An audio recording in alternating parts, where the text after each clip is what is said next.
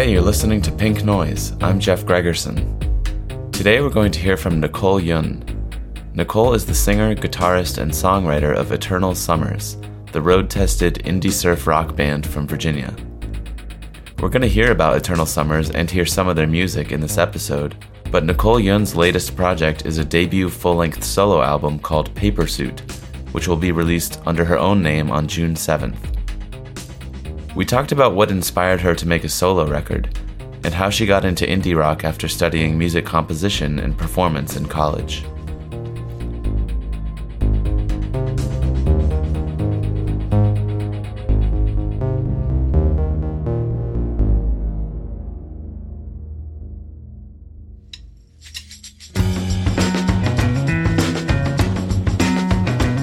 Hi, I'm Nicole Yun of Eternal Summers and of Nicole Yun.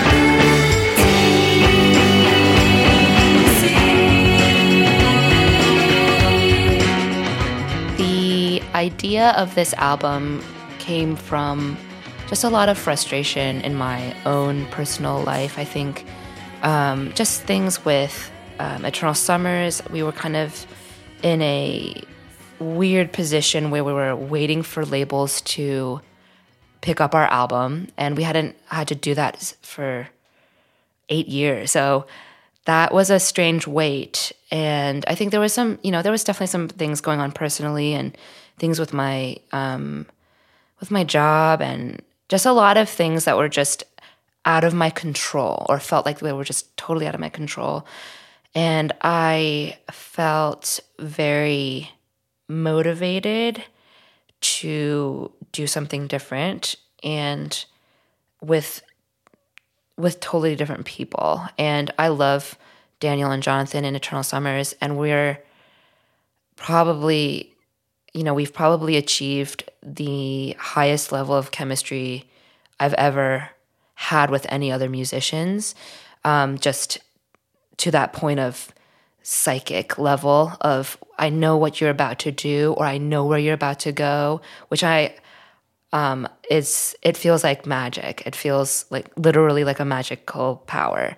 But I think I just needed to remove myself from the frustration I was feeling about, how come people aren't understanding our new album and just all these other things. And so I kind of went into my files of friends, of musician friends who record and musician friends who I would love to be on my album.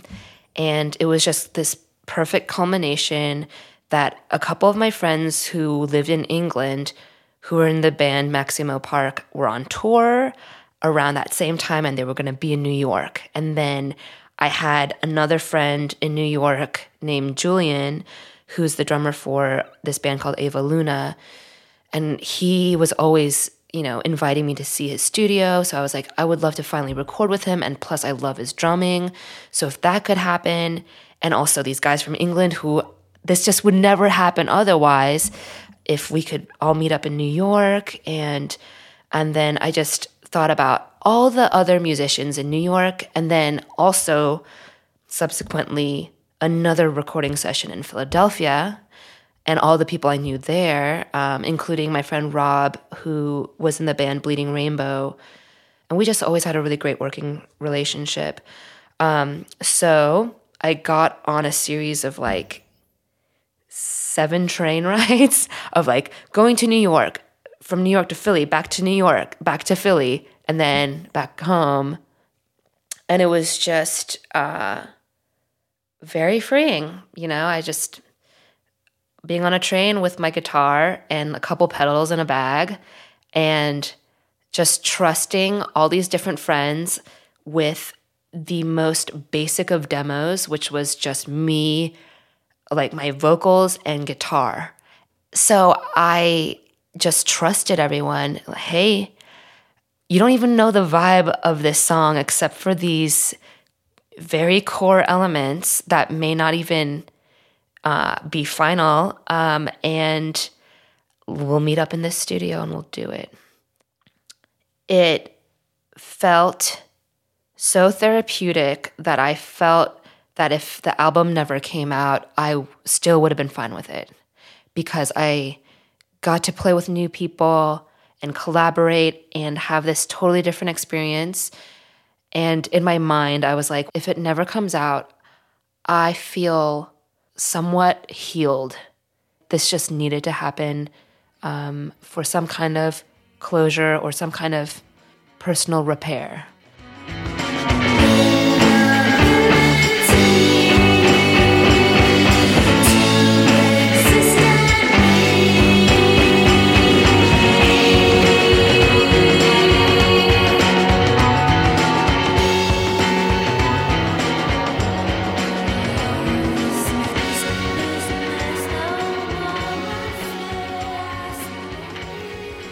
It's funny to talk about touring now because I think these last 2 years have been very tour-free. I think only last year was I able to start processing our European tour that Eternal Summers did in 2015.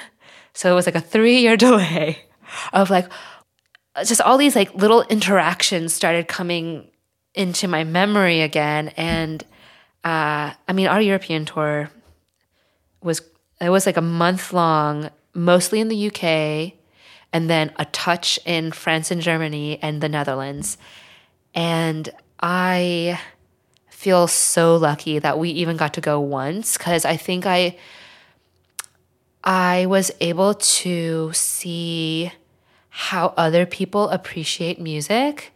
And it was so refreshing, especially I think like the Netherlands and Germany and France, just the level of connection that people in the crowd have with performers.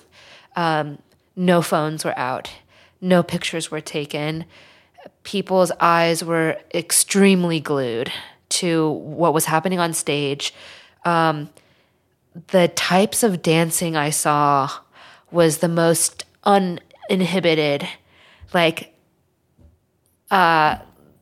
just nothing you'd ever want to see. But I was like, wow, this is amazing. You are moving your body how you want to move it. And I congratulate you, because you are experiencing music on a high level right now. And I am jealous, both because I wish that was the culture in America, and also I want to do that at a show. Like, I want to be able to disconnect from the reality and spiritually connect on some level. Because there's all those, recent articles about like people who see live music this many times per month, like achieve some kind of spiritual well-being that like helps them to reduce their stress and like longevity of life and all this stuff, which I'm like, sure, I get it. And just like people who are like, we've been waiting to see you for like 7 years. I'm like, wow, we're a tiny band from Roanoke, Virginia. Like, thank you for caring, and thank you, internet, for connecting the world, you know?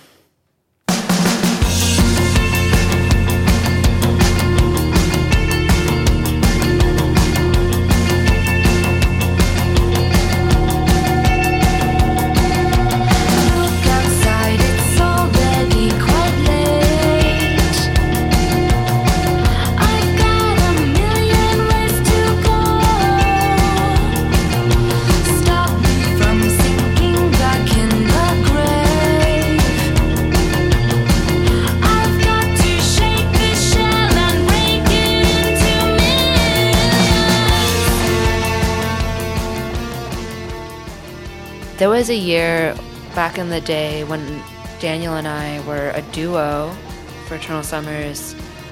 We did 10 shows in 3 days. And I was allergic, and I'm allergic to Austin.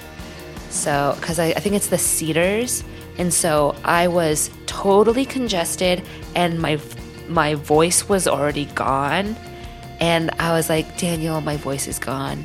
He's like, let's do this. I was like, are you kidding? But we were on that level because we were younger, and also we had a very high dare culture in the band at that time, which we definitely took through at least 6 more years of dare culture of, oh, I dare you to be more hardcore than this. I dare you to drive a little bit longer. I dare you to lift more than that.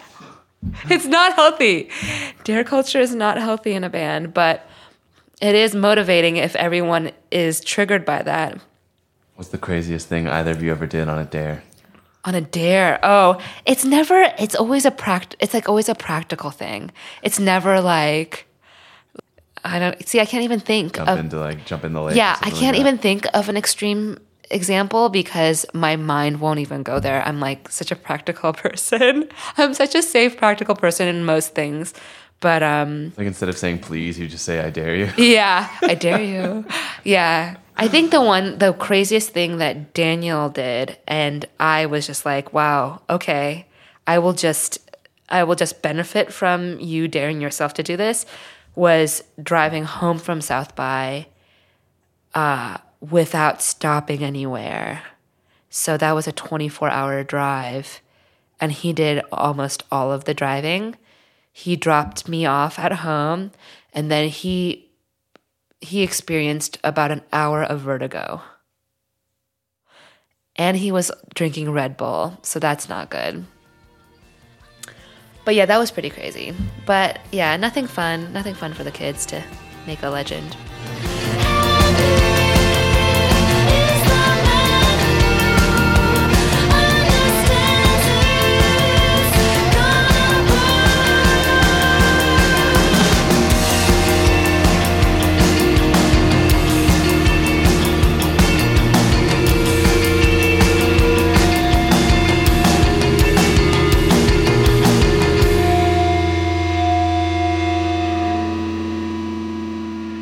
I was going to ask if like you had to fight your parents about, trying to make a music career or anything like that. Oh, well, my experience with my parents is really atypical.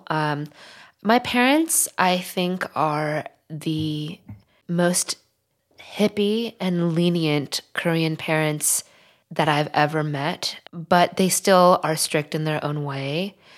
I think they realized that they passed their genes to us. My dad is a bookworm and loves literature and music, and my mom's the same way, and she is an incredible painter, and they both came to the United States after studying like English literature.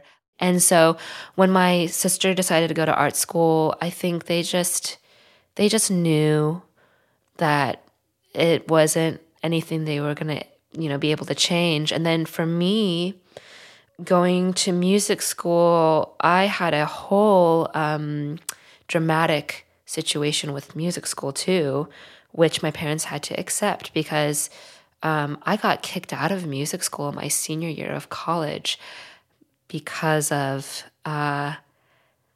basically they wanted me to focus more on performing piano, but I wanted to write music. I needed to write my senior symphony is what I had to do. And I had a bit of a mental breakdown, and I scored a D on a piano exam because my brain shut off, and then I got kicked out of school. And as I was leaving the board meeting that was deciding whether I stayed in school or not, my composition teacher leans in and he whispers into my ear, "Get out of here. you don't need any of this to do music. And I felt this weight lift off of my shoulders. And I called my parents, and I knew they were going to be upset. But I was like, this isn't for me. And I finished an English degree in a year. And they have always known that I'm just going to do what I'm going to do. And it's to the point now where if I have new music, my mom will just say, send me the lyrics. I need to know what this is about. and they've accepted it. I mean, I think they know. They know it's their fault.